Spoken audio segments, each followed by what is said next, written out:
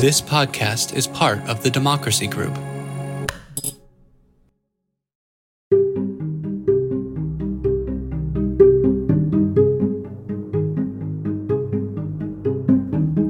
Welcome to the Another Way podcast. I'm Jason Harrow, the Executive Director and Chief Counsel of Equal Citizens.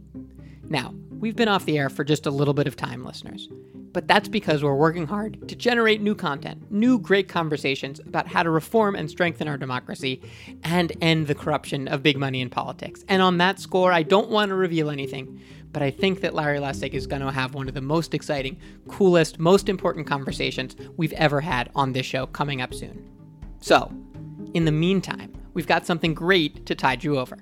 That is a recast of an episode that appeared in the Democracy Works feed. Now, Democracy Works is a group of podcasts that all share this value of trying to reform our democracy above the partisan rancor.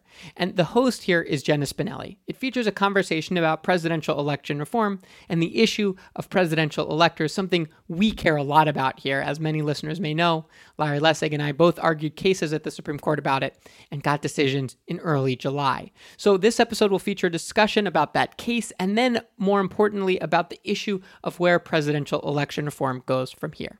The participants are Jenna Spinelli, the host of Democracy Works, as well as our own Larry Lessig, Meredith McGehee of Issue 1, who, even though we were on the other side on this case, they filed a brief not in support of our position on presidential electors, but we still share the value of ending corruption and strengthening our democracy. So it's great to hear that and talk about that conversation. Plus, Michael Baranowski, a professor of political science at Northern Kentucky University and host of the Politics Guys podcast. So enjoy this conversation about presidential election reform and stay tuned for more great stuff to come.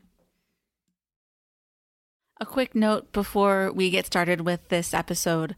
When we recorded on July 22nd, 2020, there were some severe storms moving through the Washington, D.C. area, and unfortunately, Meredith McGehee from Issue 1 lost power about halfway through the recording session, and we were not able to get her back on the line before we had to wrap things up. So you'll hear Meredith drop out about halfway through, but we're very grateful for the time that she was able to join us, and I think you'll enjoy the spirited discussion that she has with Lawrence Lessig.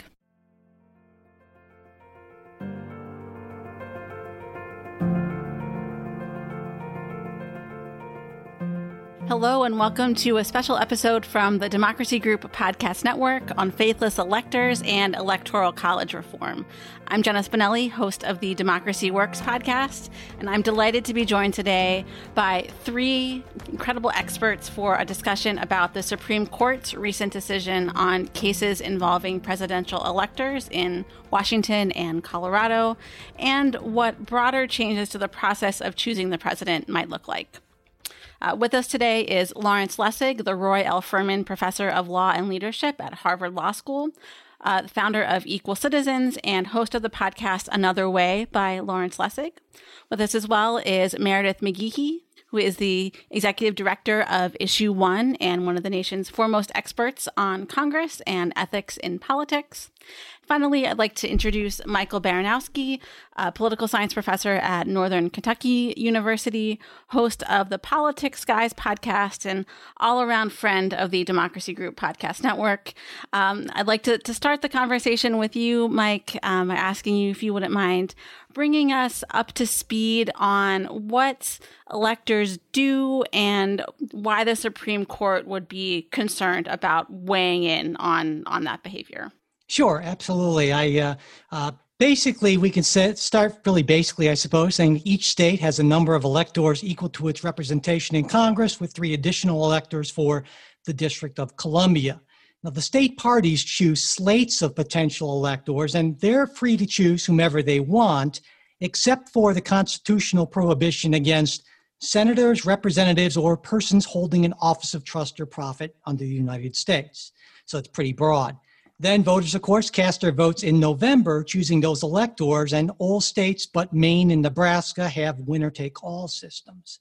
Now, the popular vote winner is supposed to receive all of the state's electoral votes, again, except in Maine and Nebraska, and then in December, the electors travel to their respective state capitals and cast their votes, the real votes, I guess you could say. And then the state votes are then forwarded to the United States Senate. Then in January, the electoral votes are read by the president of the Senate, also the vice president of the United States, in a special joint session. And the candidate with the majority of 270 plus of these electoral votes is officially the president-elect. And in the god-awful case that no candidate has a majority, the House decides with each state delegation getting one vote.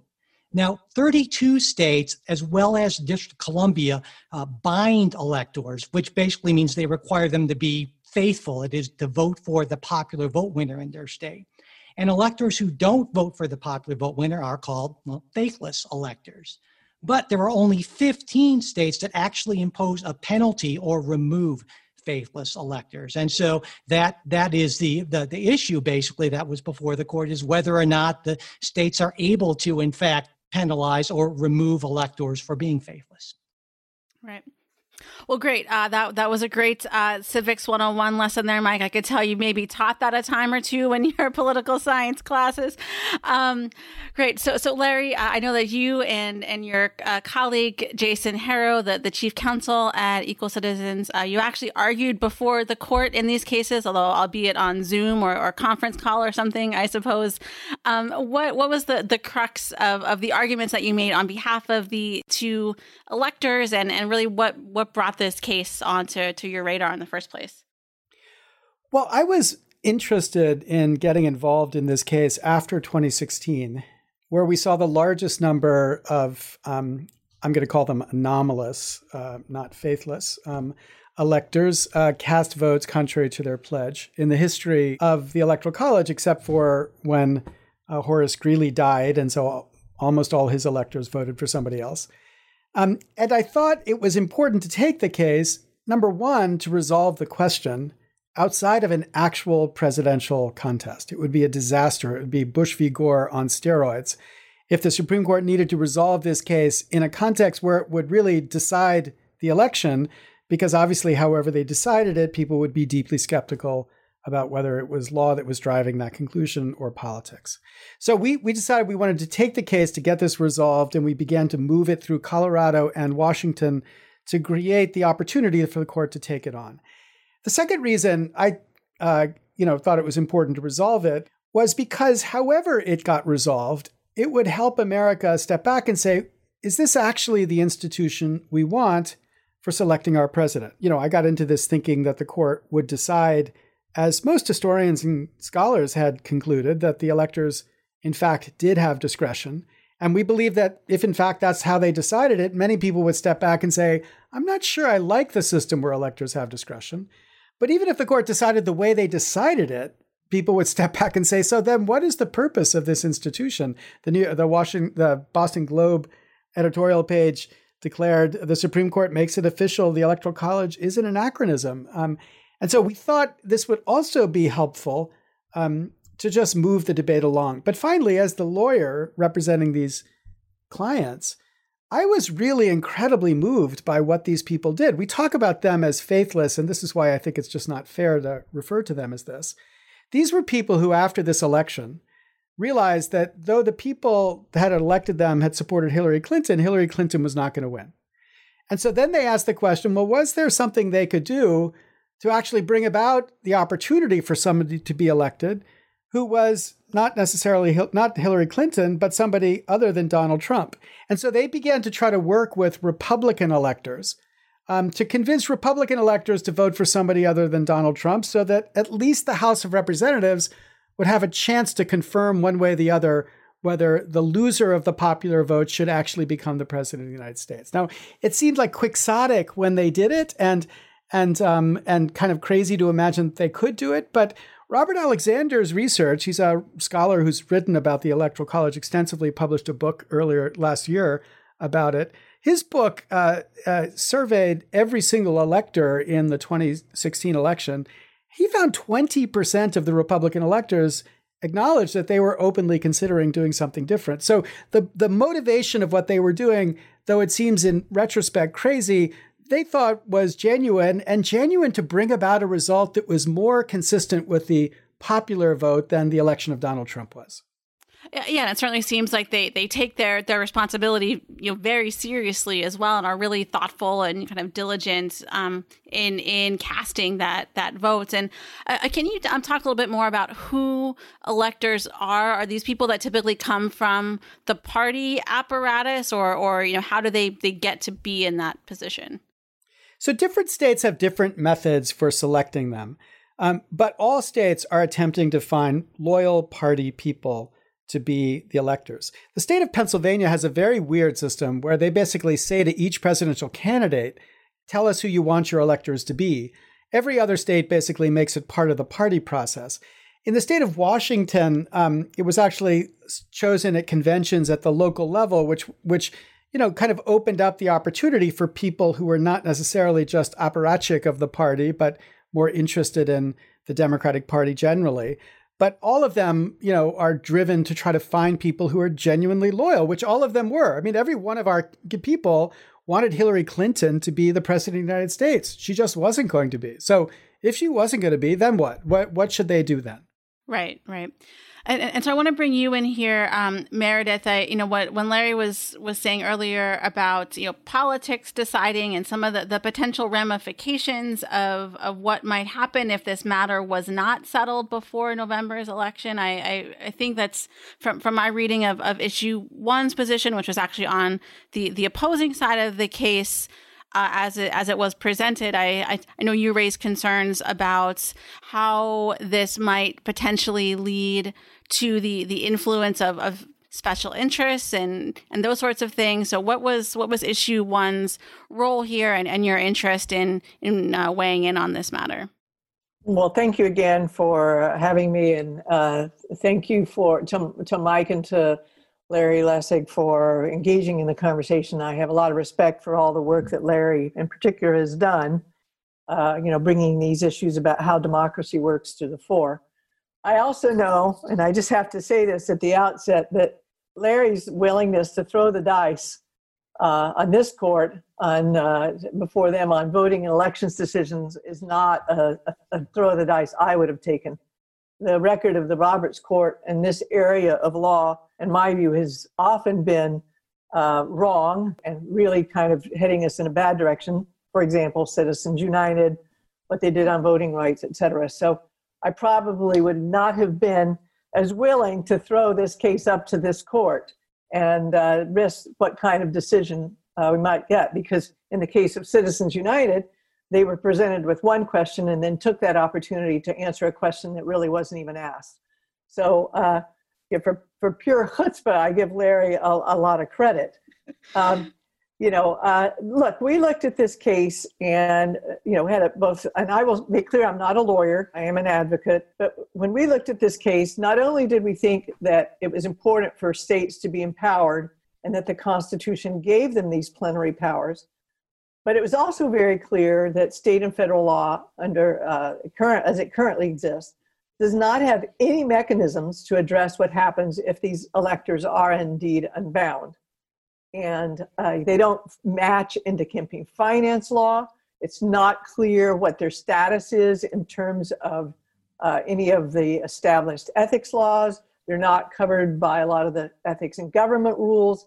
So we could have a situation where the electors kind of got into the bidding project, something we see now with members of Congress, a system that we believe is actually, corrupting.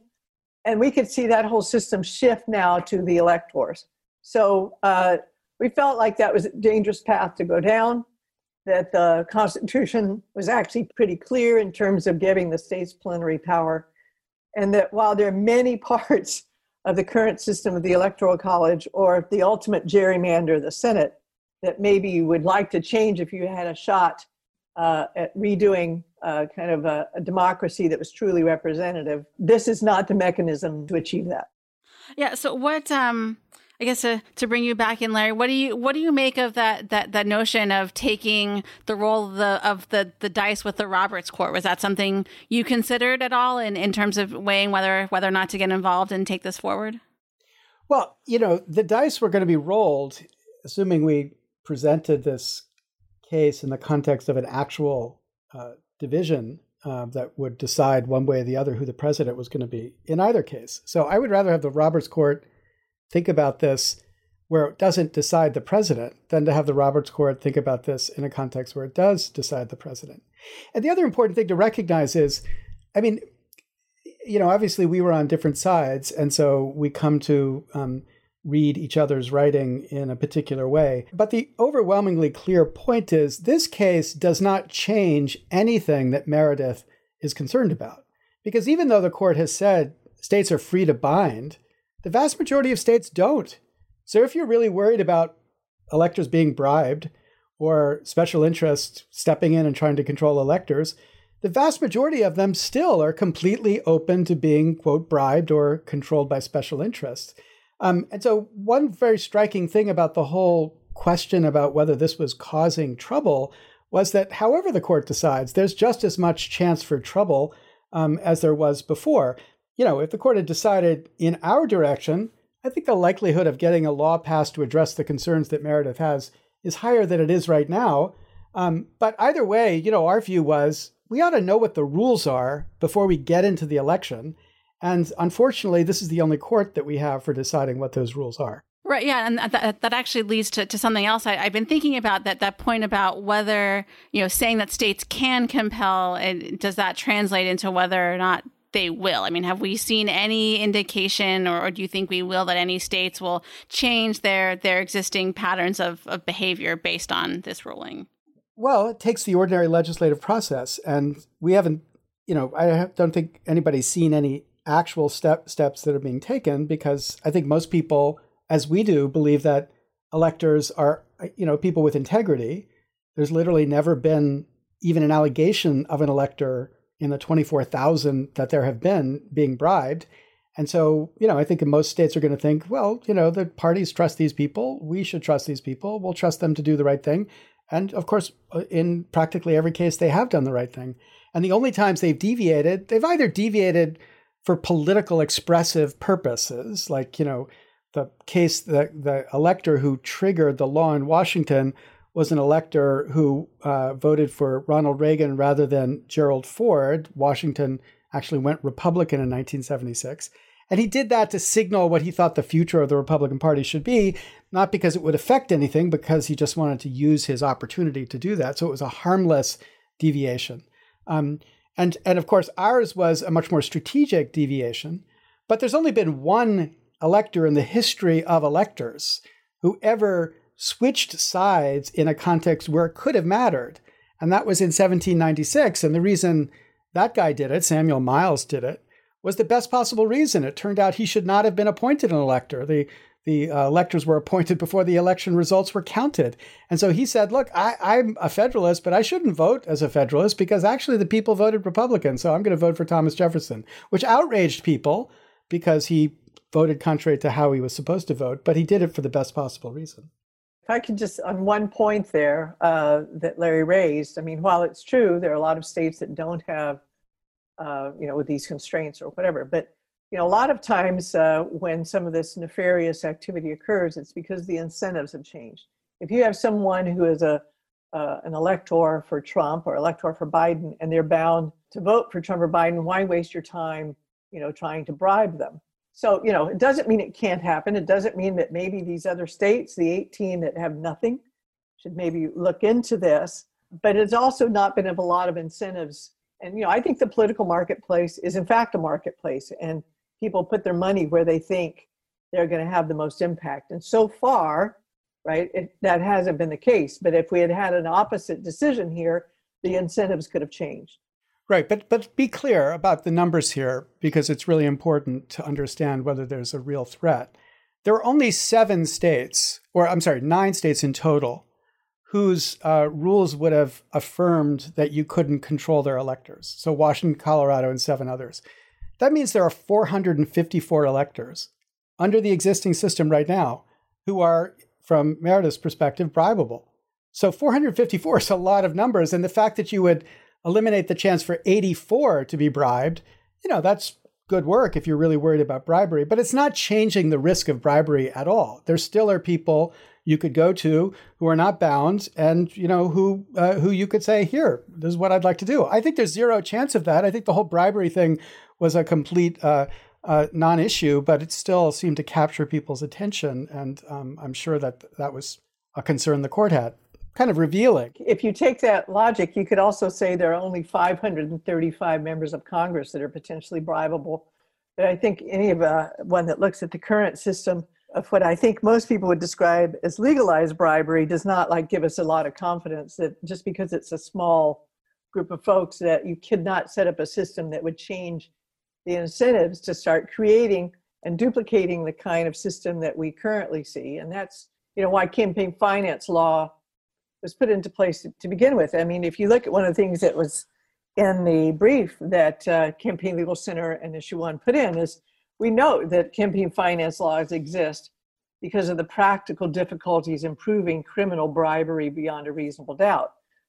As I say, you have to look at the marketplace. I think we lost you there, Meredith.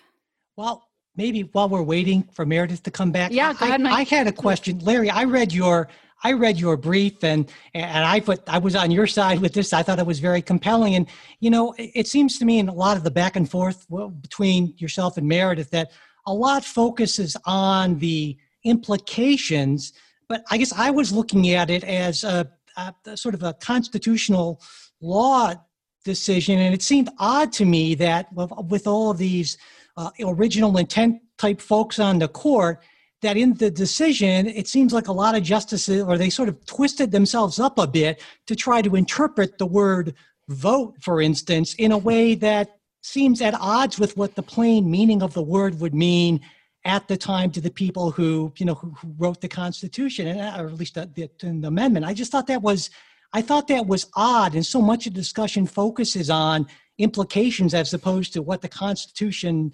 says, and that just struck me as odd, I guess. Well, you and I are in agreement that it's an odd opinion. I love Elena Kagan. She was she and I started teaching together. She's a friend, and I admire her and her contributions to the court enormously. But I don't get the opinion from a legal perspective. I get the opinion from not a capital P, but a small p political perspective. Because the reality is what happened in this case is that we walked into that courtroom virtually. You're right. I sat at a telephone in my office making the oral argument, but we walked in with the table set, in part by Campaign Legal Center and Issue 1, also Rick Hasen, who created this impression that so many people had embraced that this would be a catastrophe, quote, chaos, if electors were deemed to be, have a discretion that we believe they always had. And I think that really was capturing the fear of the court. And the court was not, was very reluctant to make a decision that, especially right now in the middle of this pandemic and this election, would up the anxiety about this election. So I think they were driven to bring about the result they got to. What's striking is none of that reasoning is in the opinion at all. Instead, the opinion acts as if it's trying to do a textualist, originalist analysis. But I completely agree with you, Michael. I think it unfortunately was very incomplete. Justice Kagan made a lot of the point that, vote could mean, vote the way the Soviets vote, or it could mean vote the way Madison would have thought about it, which is when she asked that question, I thought, well, she must be on our side, because nobody would say that we should interpret vote the way the Soviets would have. But the word that she didn't spend any time trying to explain the original meaning of was the word elector. Because the Constitution speaks of two kinds of electors. One is presidential electors. The other is congressional electors.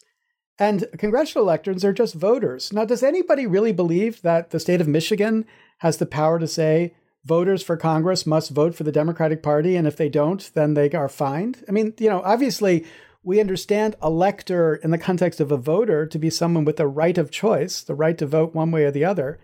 And the real question for the court, which the court just ducked, didn't even address, was how can elector in Article 1 mean someone who has a constitutional right to vote one way or another, but an elector in Article 2 is someone who can be manipulated like a puppet by the state legislature to vote the way the state legislature wants?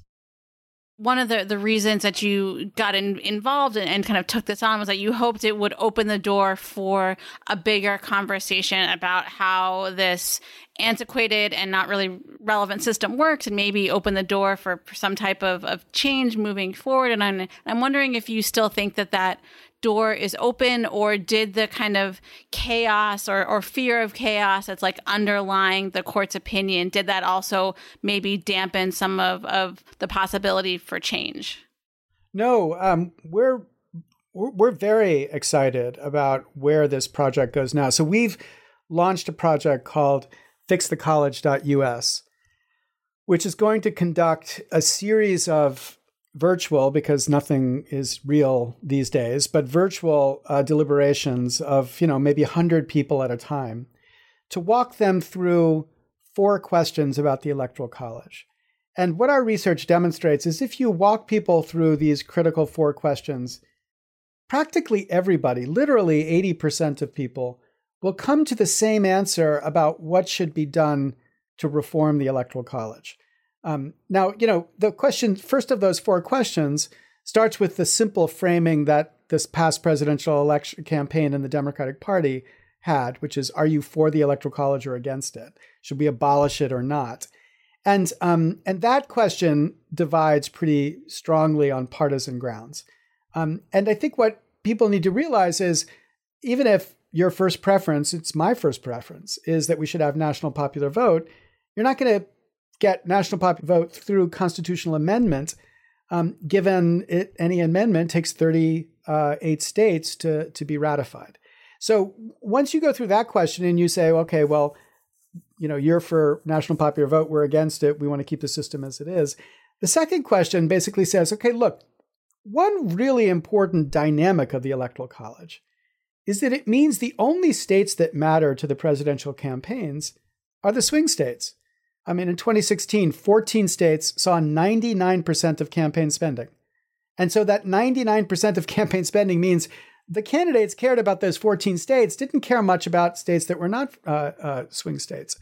But what we know about swing states is that they don't represent America. They're older, they're whiter, their industry is not the cutting edge industry of Texas or California. And so here we've kind of outsourced our election to swing state America, but swing state America doesn't even represent America. And this is solely because electors are allocated on this winner-take-all basis. So the second question says, well, given that reality, what do you think about proportionally allocating electors, like, even at a fractional level? And what we found is that most people, when they kind of think about it like that, are like, yeah, why not? I mean, if you think right now under the current system, no Democrat would spend any time campaigning in Montana, because you're never going to win Montana. And no Republican would spend any time campaigning in Montana, because you already won Montana. Same thing with California, but just the other way around. So all of these states that are not swing states, both Republicans and Democrats in each of these states should recognize that they actually would support allocating electors proportionally, because that would make their states matter where their states don't matter right now. The third question is really answered by the Supreme Court. Do we need electors anymore?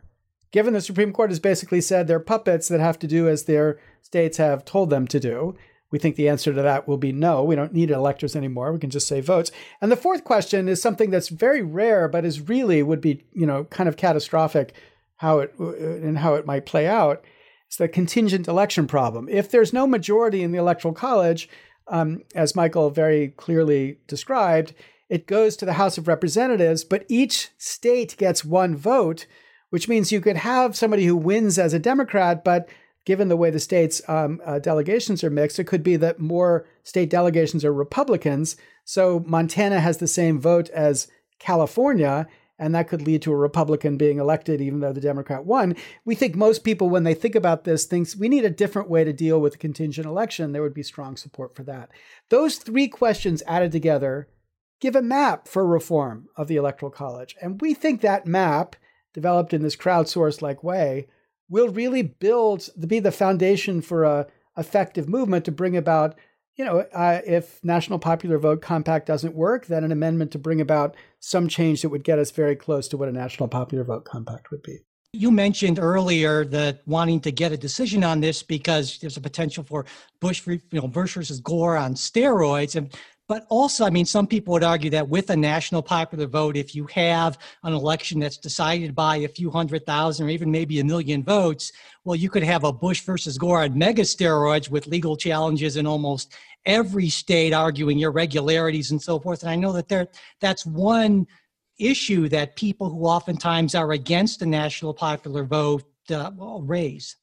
Yeah, although I think that if you actually focus on the dynamic of the existing electoral college, the existing system is more vulnerable to manipulation than a national popular vote system would be, or even the system, the alternative that I'm talking about. And the reason for that is, with the swing state system, you know exactly which states you have to switch. And look at 2016, 74,000 votes, which, you could predict where those 74,000 votes had to be.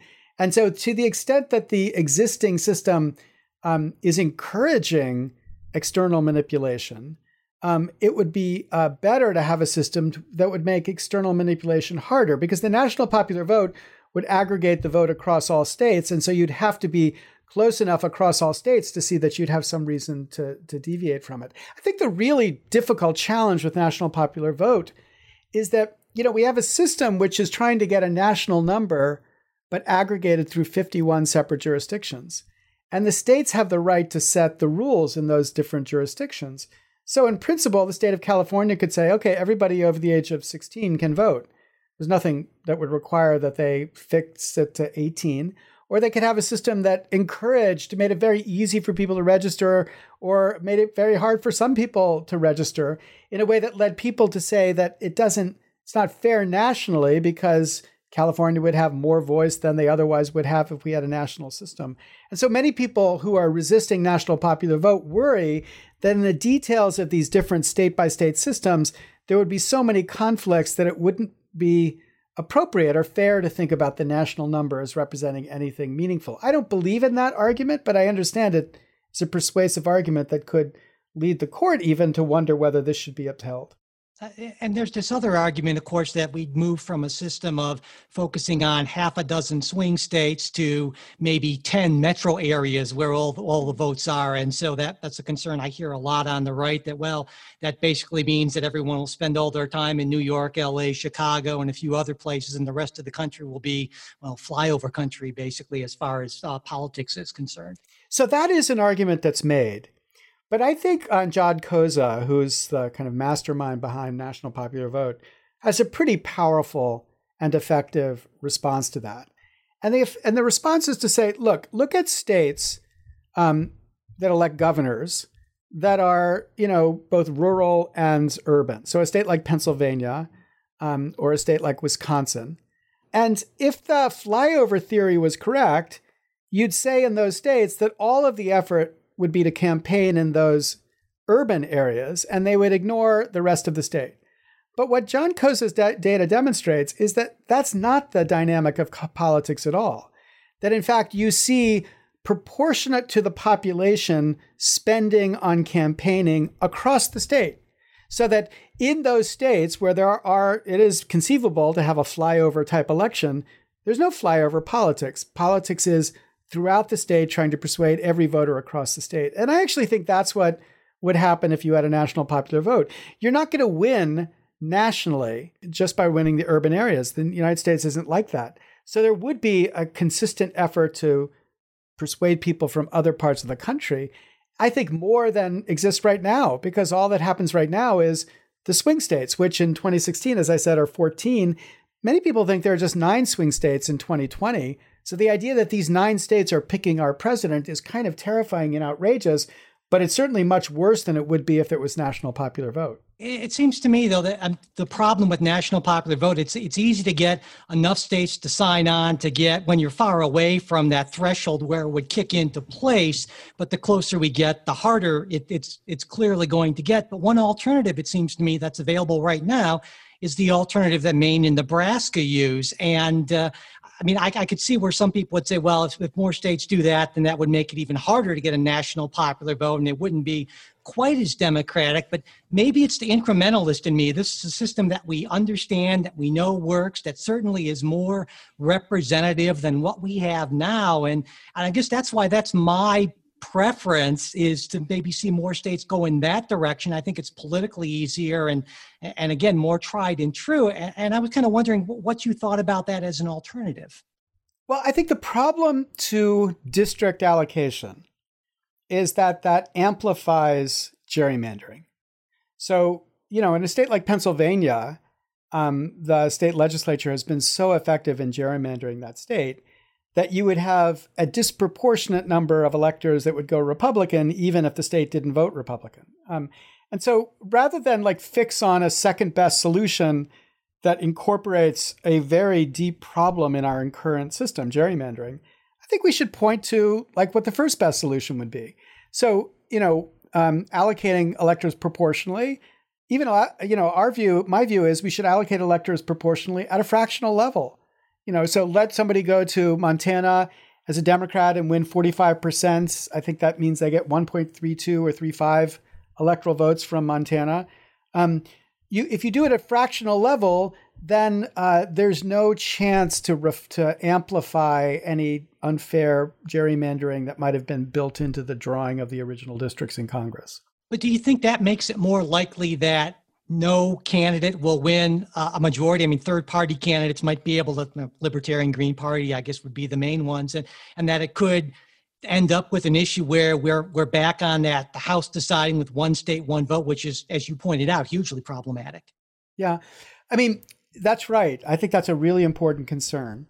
Although the particular solution that I've seen developed that kind of builds on the type of changes we're talking about would say you divide the electoral votes in a state between the top two candidates, however the state decides to determine the top two candidates. And that would encourage states to adopt something like ranked choice voting, so that you would then say, okay, go in and vote for Ralph Nader if you want, but then tell us who your second choice is. And I'm sure that in 2000, if that were true, we would not have seen George Bush as president. We would not have seen an Iraq war. We would have had climate change legislation. The list is endless. But the point is, you would allow the diversity to be expressed in a two-person way and allow people to express their first preferences in a way that encouraged more diversity among ideas. So I think that solution would minimize the chance of a third-party candidate actually throwing it, forcing a contingent election. It wouldn't eliminate it, but we've seen nobody close to that at that level, given, the recent history of it. Right. So before Meredith dropped off, she unfortunately she had a storm come through and she lost her internet access. So she wasn't able to come back in here. But I want to pick up on something we were talking about earlier with regard to special interests and how this might play back into some of these reforms we've been talking about. So, you guys have just been, very, very articulately talking about some of the paths forward for electoral college reform. And I'm just wondering, are the forces that want to keep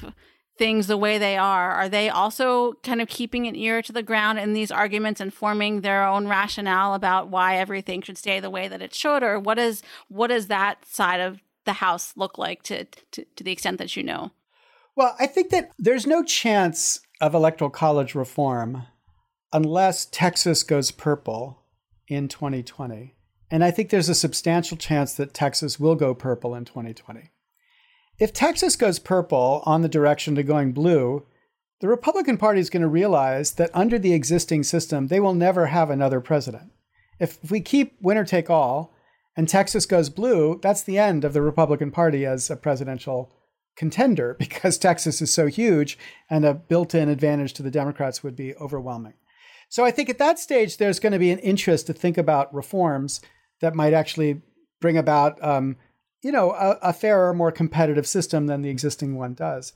The real fight, though, that I think exists about this issue is not so much Democrats versus Republicans as insiders versus outsiders. Because insiders, and by this I just mean people who run presidential campaigns, are terrified about the idea of running a national campaign. I mean, it's hard enough to run a 14-state campaign.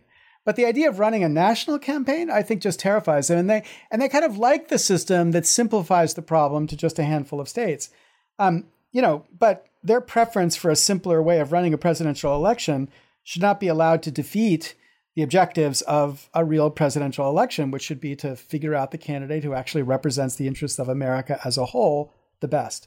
So I think ultimately those reasons aren't going to be strong. And if we create the political opportunity to motivate this decision, then I think that opportunity will have enormous potential in the next 5 years. I wonder, I want to pick up on something you mentioned earlier about the campaigning and the complexity of running, say, potentially a 50-state campaign. This, it seems to me, ties into something that I know was an issue that you're very passionate about, and that's campaign finance. And with campaigns costing, in the low billions now, I can only imagine what the push for cash would be. And one potential unintended consequence of a truly national campaign could be that 1/10 of 1% becomes even more important. And that's certainly something I know you don't want, and I sure don't want it either. Yeah, but I think that actually what some would think of as unintended consequence, let me just be honest, it's my intended consequence, is that it would build support for public funding. Again, like it not only support for public funding, but it would also increase the role and significance of the state political parties. Because, if you recognize you got to run a national campaign and it's going to be so incredibly expensive, you're going to more willingly opt into another system like that was in place for every election between Ronald Reagan and Barack Obama, than under the current system now where they believe they can run it without having public funding. So that's number one. But number two, state parties become much more important. And I think that's a good thing, because what we need is less entrepreneurial politics where it's all about the individual or the ego of one person, and more about building coalitions that are actually party-based coalitions. And so I think that consequence too would be a good one. But those would be the reasons why I think people would resist it. All right. Well, gentlemen, I think we're going to have to leave it there. Want to thank both of you. Jenna, can I just add one more thing? Sure. I was very sorry that Meredith was forced off by acts of God, because I thought there was a very important moment of potential agreement that we should make sure is clear. I mean, the really great work that Issue One does and has done, and I know Meredith has been in this fight forever, is to fight against the corrupting influence of money inside of Congress. And so we were at this point where we were talking about whether a small number was something to be happy about or sad about. So I was saying there's still 454 potential bribed people. And she was saying, well, you got 535 people who are effectively bribed by the system right now. I want to say to that, amen. Absolutely. Absolutely. And so we don't have any disagreement at all about the core problem of the way Congress was functioning.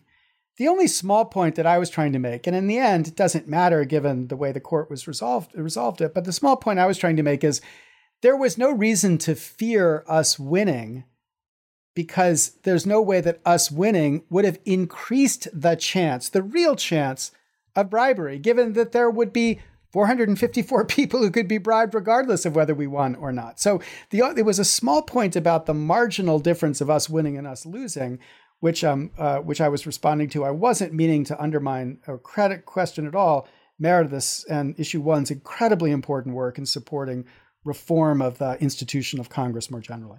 Yeah, no, and I think that's a good point. I'm glad you brought that back up. I think that even though both organizations were on opposing sides of this case, as it were, I think there are, as we've been discussing, lots of commonalities in your goals and all of those sorts of things. And I think everybody, all of us on this episode, on this call, and this podcast network, want a stronger, healthier, more inclusive democracy, and just maybe have some differing ideas sometimes about what exactly it looks like to get there. So thank you again to Meredith, who unfortunately had to drop off. Thank you, Mike, for your great questions and for helping set the stage. And thank you, Larry, as well, for your insights and for your work on this case. On behalf of the Democracy Group Podcast Network, I'm Jenna Spinelli, and thank you for listening.